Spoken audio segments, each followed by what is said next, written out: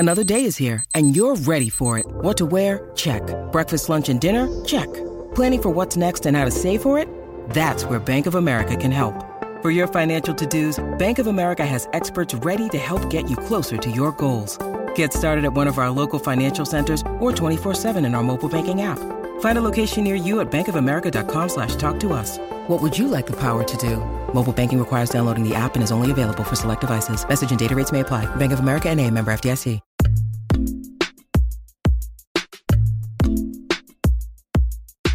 Welcome to another episode of Red Inca, but yes, got another crossover because I was listening to West Indies on 99.94 recently, and by recently I mean about a month and a half ago, when they were talking about whether Phil Simmons should be sacked or not. This was before the World Cup, hilariously enough. It's a good episode, you should go back and listen to it.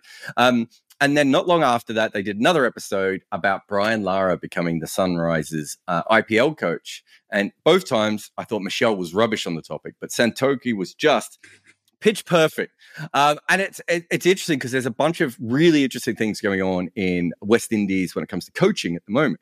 So I've got Santoki on to talk about this. Now, we did plan this ages ago, and you've been to Morocco, and we've had microphone problems and all sorts of things going on, plus my schedule. In between that time, Phil Simmons has quit. Now, I don't think it's a massive surprise to anyone following West Indies cricket. He's being, as you guys like to say, cussed out on a near second-by-second basis for people in the Caribbean. And obviously, West Indies didn't qualify for the second round of the World Cup. I can't imagine that you guys were massively surprised that Phil Simmons quit. No, definitely not. As you rightly said, we haven't qualified for the second round of the World Cup. We also had an abysmal 2021 World Cup, and that was with the sort of golden generation, the likes of Gale, DJ Bravo, Pollard. So he was given another opportunity in 2022 with the new generation, as they like to call it. And unfortunately, it didn't pay off. And you just feel him resigning is a culmination of a tough few years where he's had to tour under COVID regulations. West Indies have toured a lot of countries overseas. He's been in a bubble. There's been no domestic cricket in the Caribbean, so he's kind of had to blindly select players. And now, as you rightly said, the cuss-out has reached unprecedented levels after this World Cup, and he's had enough. After the Australia Test tour next month, he's going to step down from his role as West Indies head coach. I'm going to put out my theory on Phil Simmons. I think he was a revolutionary T20 coach. When originally Tim Wigmore was going to write Cricket 2.0, he came to me with the idea. And I said I would do it if Phil Simmons was like a major character in it, because I thought he was one of the unsung heroes of early T20 cricket. Plus, he would have known all the stories of all the different West Indians, would have all come together very well. I would say that at times in this tournament, I'm not sure that tactically the West Indies is anywhere near that level. I mean, obviously some of this has to go to Puran, and we'll talk about those sort of things as well. But I don't think he's the revolutionary T20 visionary that he once was. Right. Having said that, he's a two-time World Cup winning coach, and West Indies haven't really had anyone like that in a very long time. I don't know if it was you or Mash who tweeted out the 16 coaches have either quit or been sacked by the West Indies since the year 2000.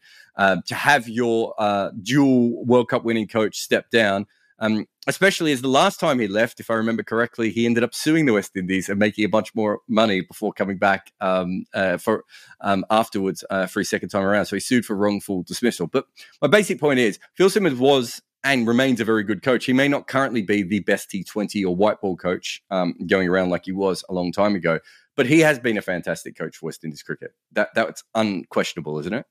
Yeah, 100%. I think as you rightly said, he was a revolutionary a few years ago. Unfortunately, you feel as if the format and other teams have caught up and advanced, and he sort of stagnated. But he guided that golden generation in 2016 to a remarkable World Cup win, and that was battling against the Dave Cameron-led administration. As you said, he's had issues, he's left, he's come back, and I just feel as well, when you add into the mix, not many coaches in the world have to deal with the nature of West Indies cricket in terms of players pulling out.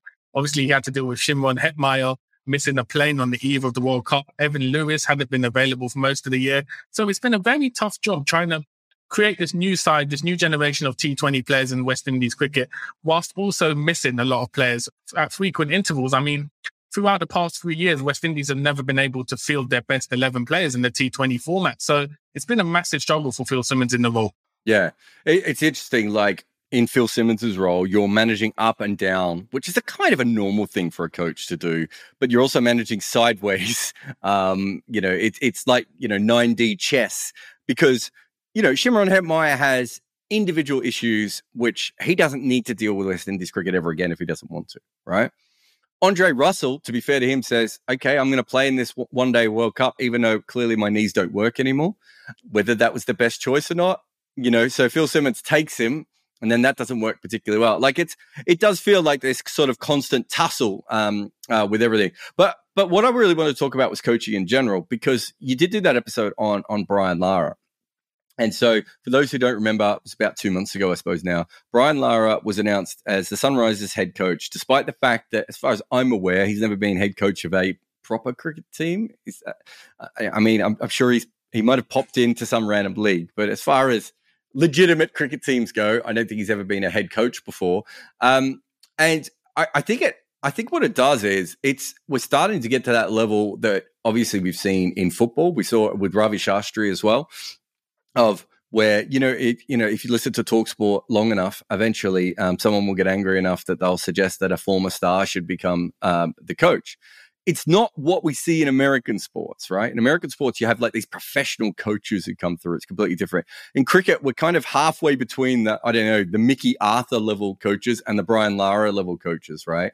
Why did the Brian Lara one stick so much for you? As you rightly said, I think it's just he's got no sort of credentials in coaching. He came as a batting consultant for the Sunrisers Hyderabad last year in IPL. But since retirement, he's had about 15 years without taking any coaching gigs. So for him to be talked of in the region as the next West Indies coach, ahead of guys like Donovan Miller, Shivnarayan Chanderpaul, who would earn their coaching badges, it just felt a bit wrong. And as if people will go in for this celebrity name with no credentials behind them. And it's kind of strange because you mentioned football. Cricket's always been a strange one in terms of fan relationship with coaches. Especially in the T20 format, I think a lot of fans probably don't know exactly what a head coach does in T20 cricket. And that's why there's more of an onus when a team, a franchise or an international side in T20 cricket has a bad performance.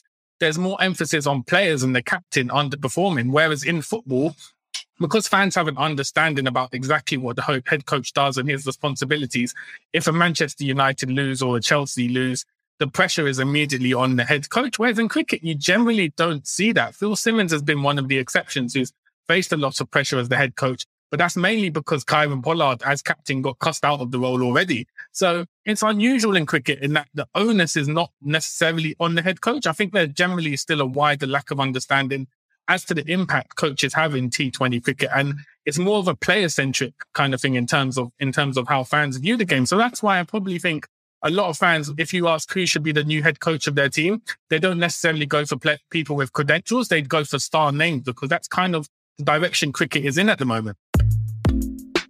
Hi, I'm Mark Machado, broadcaster and Sri Lankan cricket fan. Every week, Estelle Vasu, Devon and myself will drop several episodes of Sri Lanka on 99.94, keeping you up to date on the latest from the Sri Lankan cricketing world. If you want to know what Hasaranga is up to, where Chabri Athapattu scored her runs, or what Naroshan Dickwalla has been discussing behind the stumps, then make sure to watch or listen to Sri Lanka on 99.94. You can find us wherever you get your podcasts, on YouTube and on the 99.94 app. Join the Sri Lankan cricket conversation and get involved. I mean, the other thing is Muhammad Khan, who was obviously Jamaica Telewalla's general manager when they won their title. It's probably been on your podcast, certainly has been on mine. He wrote a LinkedIn article about the one thing that we haven't really talked about in cricket is that the coaching position is different, and it is different. He was talking about general manager, but general manager and coaching is different in cricket than it is in other sports because the captain is a coach in a certain point, right? Like far more than a quarterback is, far more than I'm trying to think of any other sport that has that sort of quarterback sort of role, right? Like, even a quarterback that other than the Manning brothers and, occasionally the odd quarterback coming through, they're still listening to the offensive coordinator or the head coach, right? Whereas in cricket, you can't even get those messages out quick enough, right? From a ball to ball situation. We've seen England with the, Nathan Lehman putting the analysis up on the thing. Even then, it's not the same as, having a microphone in the ear of an NFL player or being able to call a timeout in basketball or literally, in basketball, you're like a meter away from the guy. You can just grab him and say, run this play, right? So it is very different. And also, we're not that far removed from the period where Shane Warne and Ian Chappell would make the constant jokes that the only thing that coaches are good for is the trip to the ground. We have not had coaching at the international level really until late 1980s, right? And you would have to say it isn't until late, maybe early 2000s that coaches become a really major part in international cricket. So it's not like fans are used to, especially older fans, but cricket in general, cricket writers, cricket media, whatever, they're not as used to it. A lot of the people commentating in that World Cup, like people like Michael Atherton, probably came into cricket before coaching was the most important role. They probably came into cricket when it was still the captain who was the most important role. And you could argue that's still 50-50, whichever direction you want to go. So we have this weird relationship with coaches on top of everything else you've said. Yeah, definitely. And I think if you ask a casual England cricket fan who the coach of the white ball team is, not many will say Matthew Moore, just because, as you rightly said, we have a weird relationship with coaching and kind of how we view it. And also the uniqueness of cricket, like in football, for instance, the coach will make substitutions which directly impact the game. Obviously in cricket, we don't have that. And often, for instance, West Indies, when Kyron Pollard was the captain, 15th or 16th over, he could change the tactics, bring on a bowler himself. He can completely dictate the play, and Phil Simmons is essentially a bystander in the box watching. So the relationship between the coach and the impact he has on the game is minimal compared to other sports, as you said, basketball, football, the NFL. So it is weird. It's almost a broken link between sort of fans and and pundits in terms of their relationship with coaches. And it'll be interesting to see as the game advances and becomes more tactical, whether the head coach role does become more prominent in cricket. Yeah, no, I think that's very fair. It's also, I think we don't really know at this stage what the best coaches are, if that makes sense. So for instance, there's the whole thing of Jason Gillespie or Gary Kirsten, of like so many people going, well, what did they do? They just told everyone how wonderful they were and sat in the background, right? And Trevor Bayliss, he's probably another one that's a bit like that. Shastri was another one who's like, in some ways, more like a cheerleader than a coach. And I'm not dismissing them, because all those coaches had really good success, right? So that's that sort of top level strategy / dressing room, coach. Then you've got that other level of sort of, more Mickey Arthur, Andy Moles, maybe Andy Flower, where they're involved in absolutely everything. And they're like a coach's coach, and they've coached all the way up to get to that level, right? And so you do have these sorts of different things. And then I suppose Brian Lara is this other one as well, of which you see Viv Richards at all these different tournaments, don't you, as the mentor and everything. And everyone loves it, right? Like, even the players their fathers maybe are too young to have seen Viv Richards play at this point, right? And yet they talk him up, and he brings this attitude, and he brings this sort of thing. People like you and me might look at that sometimes and be like, well, that's just nonsense, right? What you actually want is a really good coach. But in some situations that works. So you're at a very weird point when it comes to these sorts of things I don't think in cricket that we thoroughly know what kind of coach that each individual team needs. And I would go further than that to say the people hiring the coaches aren't thinking about any of those sorts of things either. Yeah, and if you take Mahela Jayawardene as an example, the Mumbai Indians finished bottom of the 2022 IPL, but he was rewarded with a promotion in terms of their global expansion. So it is, and as you mentioned, Viv Richards always seems to be lurking around Brian Lara. There is a massive emphasis on celebrity appeal and names, and it's kind of like past credentials and past achievements in the game override modern tactical knowledge. So T20 franchise cricket is strange because we haven't outlined exactly what is a successful coach, as you said, what makes a successful coach. And we haven't given opportunities to qualified coaches or staff, because the dominance of ex-players and star names overrides the game, where franchise cricket is so heavily linked to glamour and that star power. So I was actually involved in one coaching hunt. Maybe is hunt the right word? When I was with the Melbourne Stars. So the last thing I did with the Melbourne Stars is that they wanted a new coach. And so I contacted the CEO and the CEO contacted me and said, can you give us a list of candidates? And I was like, yeah, of course. What do you want? what style of coach do you want? What level of coach do you want? How famous do you want this coach? Is it just going to go to a local person anyway? And this is all a waste of my time. And they couldn't really answer it. And that was a fairly well-run franchise. It wasn't, it could have been run better, but it was a fairly well-run franchise. And the guy was fairly clever, but they hadn't really thought about it. And you look at the Big Bash, and the previous coach was Stephen Fleming. And he'd had a lot of success, and I'd worked under him. But realistically, if you look at the Big Bash, Stephen Fleming's probably not the kind of coach you want for the Big Bash, because the majority of the Big Bash is development. What you really want to do, especially, but that was before there was any draft or anything else, right? So you're literally just trying to sign kids when they're 18, 19, hoping that they're going to be good in 3 or 4 years' time. You really wanted someone whose job it was to be able to upskill everyone individually. Whereas Stephen Fleming, as we know from Chennai, much more like a high-level coach, much more about strategy, about, all those sorts of things. But it was really clear to me that hadn't even been mentioned, right? And it hadn't really come through. And I think, again, it shows that, in cricket, it's just a different role. So to get back to the Brian Lara thing, and I want to bring out Ravi Shastri here. I think if you are a celebrity coach like Shastri or Lara, right, if you come into a system where everything is run really well, and really what you need is that top level of ego management, of a bit like McCullum, like of literally, we're just going to tweak the game plan a little bit, right? We've been doing this, now we're going to do this. And because it's McCullum or Lara, when they say it, everyone listens, right? I think that actually works. And I think that's probably one reason that Shastri had so much success, other than the fact that India have, so much talent on offer to them. But the problem with Lara is he's going into a system that I'm not sure is run particularly that way. And so at that level, you probably need to be really good at time management, at understanding how to get the most out of all these different people. If you haven't coached for 10 or 15 years and you're having to do anything fundamental other than just sit there and stroke your chin and tell everyone, do you know what? I think you should hit more sixes, and I think this guy should bowl it to death. That's the thing that and I think a lot of this comes from T20 franchises, because very rarely do T20 franchises have coaches. And by that, I don't mean that they don't anoint coaches, but essentially what those people are, they're more like facilitators, right? Of, okay, this guy's coming in at this time, this guy's coming in at this time. The first part of the season, we've got a bunch of road games. The second part of the season, we've got this, and they make a little plan and they go with it. They don't know, like a lot of like in the CPL, half the coaches don't know any of the players before the first day, and it's a week away from the tournament. Like, how are they coaching them?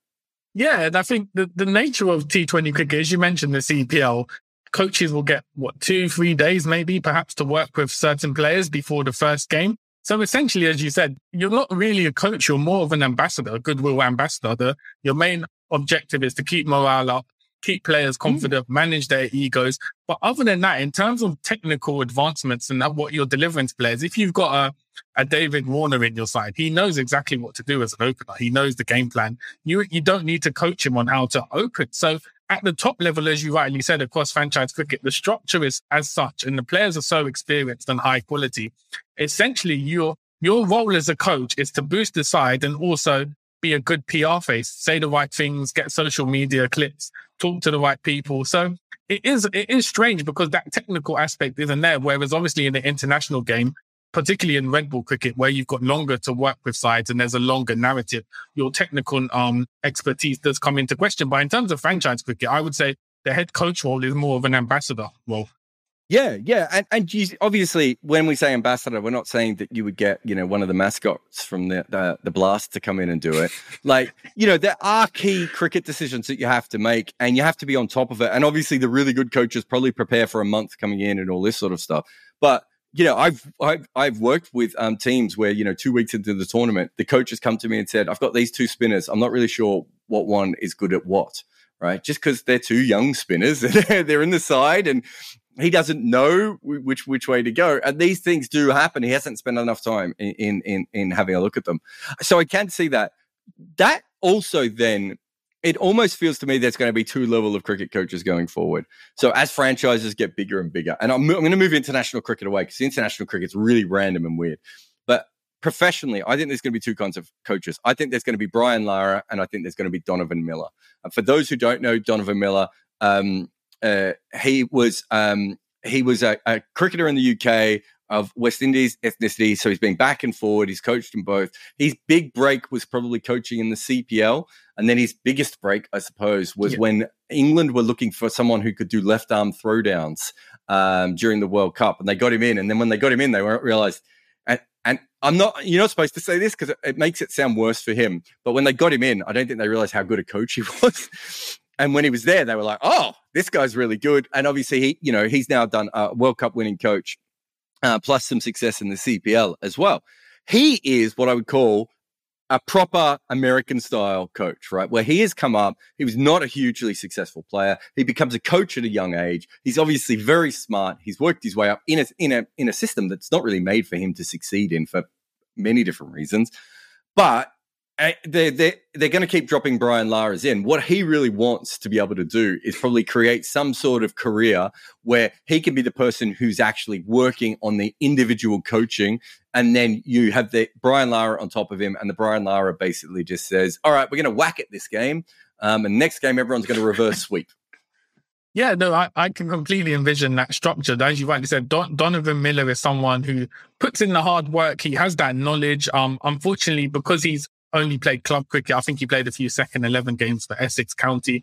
He hasn't got that reputation, so he's not been given chances despite his credentials. He was part of the St. Kitts and Nevis Patriots that won the CPL last year. He's got massive credentials in the CPL. He's well qualified. We had him on the Caribbean Cricket Podcast. He knows the game in and out.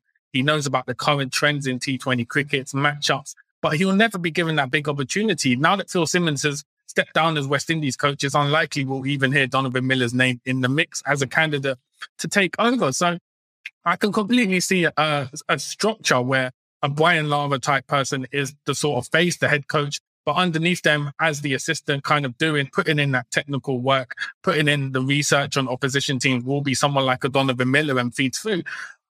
Ultimately, I would like to see a landscape where someone like Donovan Miller is given the chance to become a head coach and given that opportunity, because that's where I think we'll see T20 as a format innovate and go a bit further. If head coaches are players who are sort of well-versed and grounded in the technical skills and attributes needed in the format, rather than people given the head coach role because of their credentials merely as a player.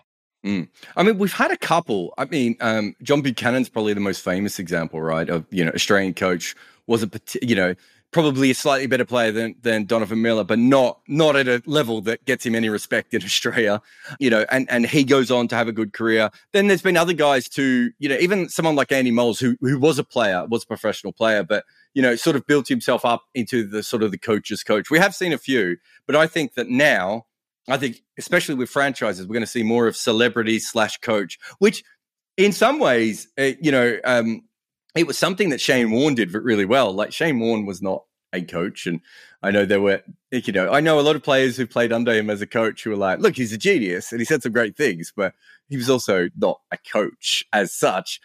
But he would hire people like Darren Berry to do all the coaching work. And Darren Berry's, coaches school cricket and has coached in the PSL and all these different, and coached Victoria, assistant coaching and all that sort of stuff. So I do think there is that sort of thing. International cricket, I think, is fundamentally different as a job at the moment, because I think franchise really is, okay, how do we maximize these 3 months and how do we make everything great? I think an international coach's job is much more about long-term development and where does this team go and how do we grow it and how do we plan for a series in 3 years' time and all that sort of stuff. I wonder if we're going to see like a real divergence where we get franchise coaches and then we get international coaches, and they're almost, their skill sets don't match anymore, other than the fact they both have coach in the title.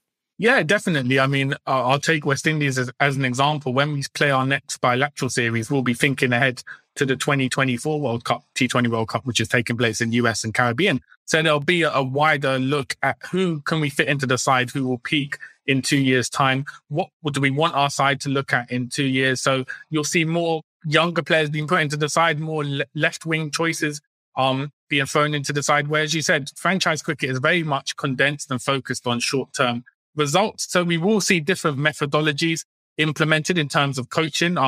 International coaches will have to have a wider outlook, and there'll be more emphasis on developing players. If we pick a Dominic Drakes in the side now, how are we going to develop him for the next year? What skills is he lacking? How do we make sure he's ready to play in the World Cup? Whereas in the franchise cricket circuit, it's more of, all right, we signed this player, overseas player, he's talented. How do we maximize the talent he's got for the next few weeks? So different varying skill sets will be needed. And there'll be a contrast between international cricket and franchise cricket. And obviously the skills needed as a coach in the international circuit, you're not fortunate enough to be able to buy players. You've essentially got a talent pool you have to work with. So again, there'll also be that sort of difference in terms of thinking. So I think as we go further and further, as more franchise leagues crop up, the differences between international coaches in the T20 format and franchise cricket will be a completely different skill set at some point. Hi, I'm Nikesh Shrugani, commentator and host of the India on 99.94 podcast. Several times each week, my co-host Sarah Waris and I will be bringing you the very best in Indian cricket chat, whether we're discussing the legend of Jhulan Goswami, KL Rahul's strike rate, the men's T20 death bowling woes, or the latest controversy involving the BCCI, we've got you covered. You can listen and subscribe via your usual podcast provider. Just search for India on 99.94. You can watch us via YouTube and you can download the 99.94 app.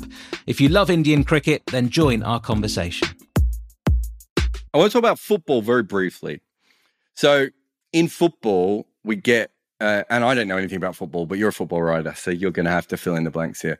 But in football, from time to time, we do get former players who were star players who then after, let's say, 3-4 years outside the game, they seem to say a couple of great things on TV and then they end up as coaches, right? Or they at least get linked to jobs, right? Is that fair? Have I correctly analyzed football from the as far a distance as I can possibly give? Yeah, you've mastered the sport in that short, brief statement. I can go on the main talk sport station now.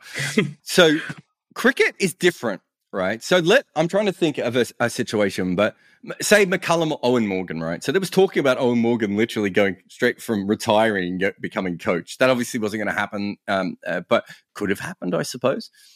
The reason I think it's different is because if you are a captain, you have a level of coaching within you. You may not always be out there making sure the front elbow is up, but you are thinking about planning. You are thinking about series coming up. You are thinking about developing talent, the best way to unlock talent, strategy, all those sorts of things. So there is an argument, I would say, Brian Lara is not that person you want to hang your hat on here because for 15 years he hasn't been in the game. But let's say Owen Morgan, and McCullum kind of did it as well. You know, Bruce stays a radio presenter in the middle. But there is an argument to say that through captaincy, we are actually training coaches up naturally.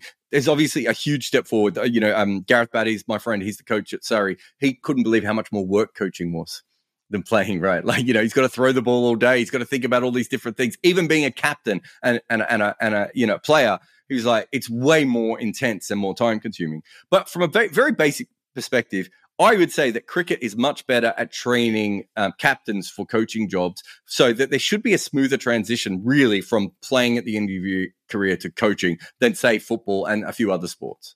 Yeah, definitely. I think being a captain in T20 cricket definitely gives you the foundation to make that jump to coaching. As you said, you sort of focus on the tactical in-game stuff. You have to deal with a lot of different situations at short notice. So I think it does prepare you. And also as captain, you lead the press conferences. You have to talk to the media. So it does give you a grounding in a lot of skills. And I think this is where you kind of have a random lottery in that you will get players. Like, it wouldn't surprise me if Owen Morgan could straight away transition to being a coach.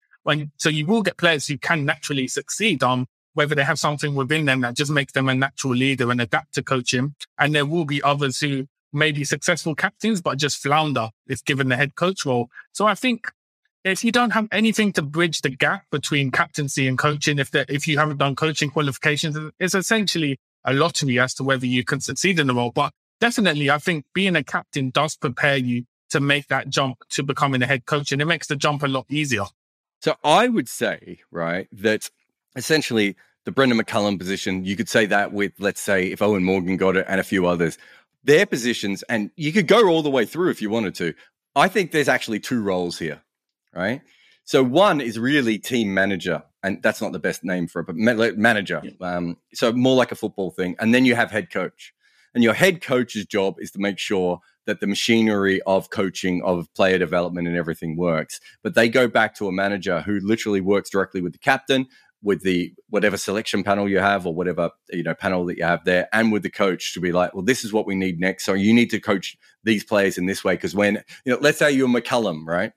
So it's almost, McCullum comes in and he's just going to say to his head coach, okay, well, I want you to work with the next 8 best batters in England, and I want them all to smack it. Just get them to smack it. I don't care who they are. Keaton Jennings comes in, has to smack it, right? I think that is probably, and because cricket is so bad, we still don't have general managers properly right across the sport. I know franchises are starting to get them, but not all franchises have them.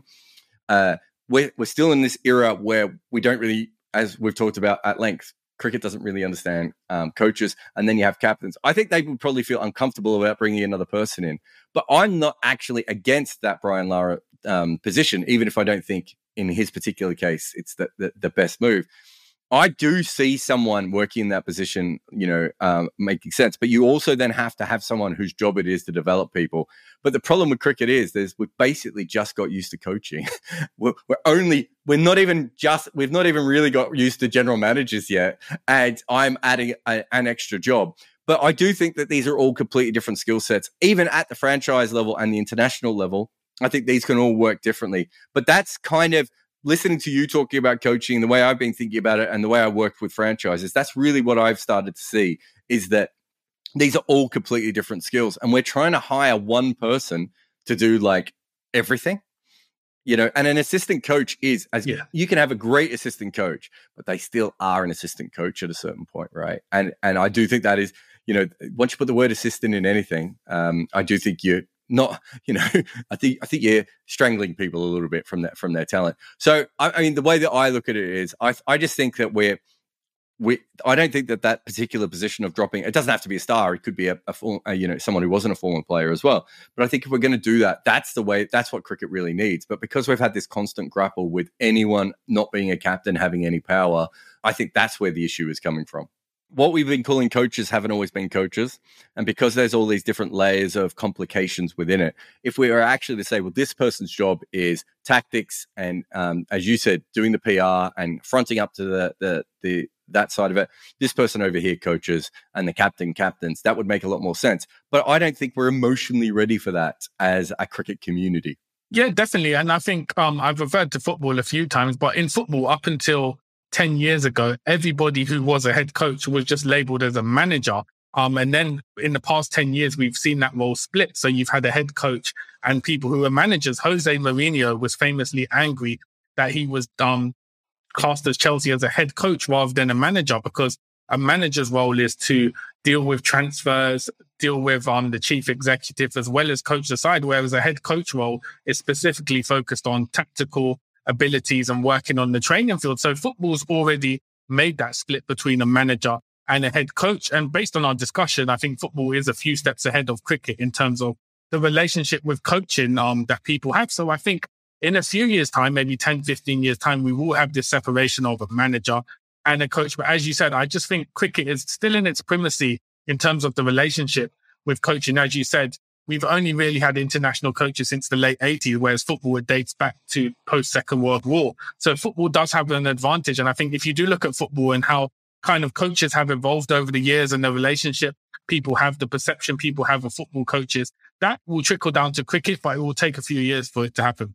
Thank you very much for coming on my podcast. And also thank you very much for coming on your podcast.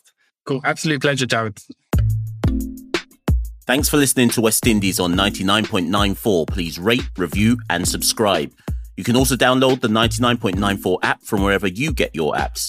If you'd like to follow us personally, go to @CaribCricket on Twitter and Instagram. You can also head to www.caribbeancricketpodcast.com, where you can find links to everything we do outside of 99.94.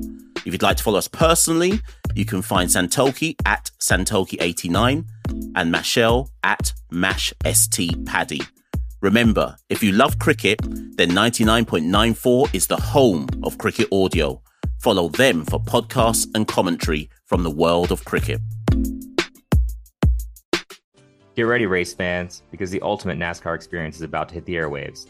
Welcome to Pit Pass NASCAR, the podcast that takes you deep into the heart-pounding world of NASCAR racing. Join us each week as we bring you closer to the NASCAR action with exclusive interviews and all the news and rumors you need with your favorite drivers, team members, and industry insiders. So whether you're a fan of super speedways, short ovals, or road racing, or you've just watched Talladega Nights, Pit Pass NASCAR is the podcast you've been waiting for. Get ready to fuel your passion for NASCAR like never before. Subscribe now to Pit Pass NASCAR on your favorite podcast platform, or head to evergreenpodcast.com and get ready to join us. Launching in the fall on Evergreen Podcast Network. Follow us on social media at pitpass_NASCAR to stay up to date with everything you need to know about the podcast.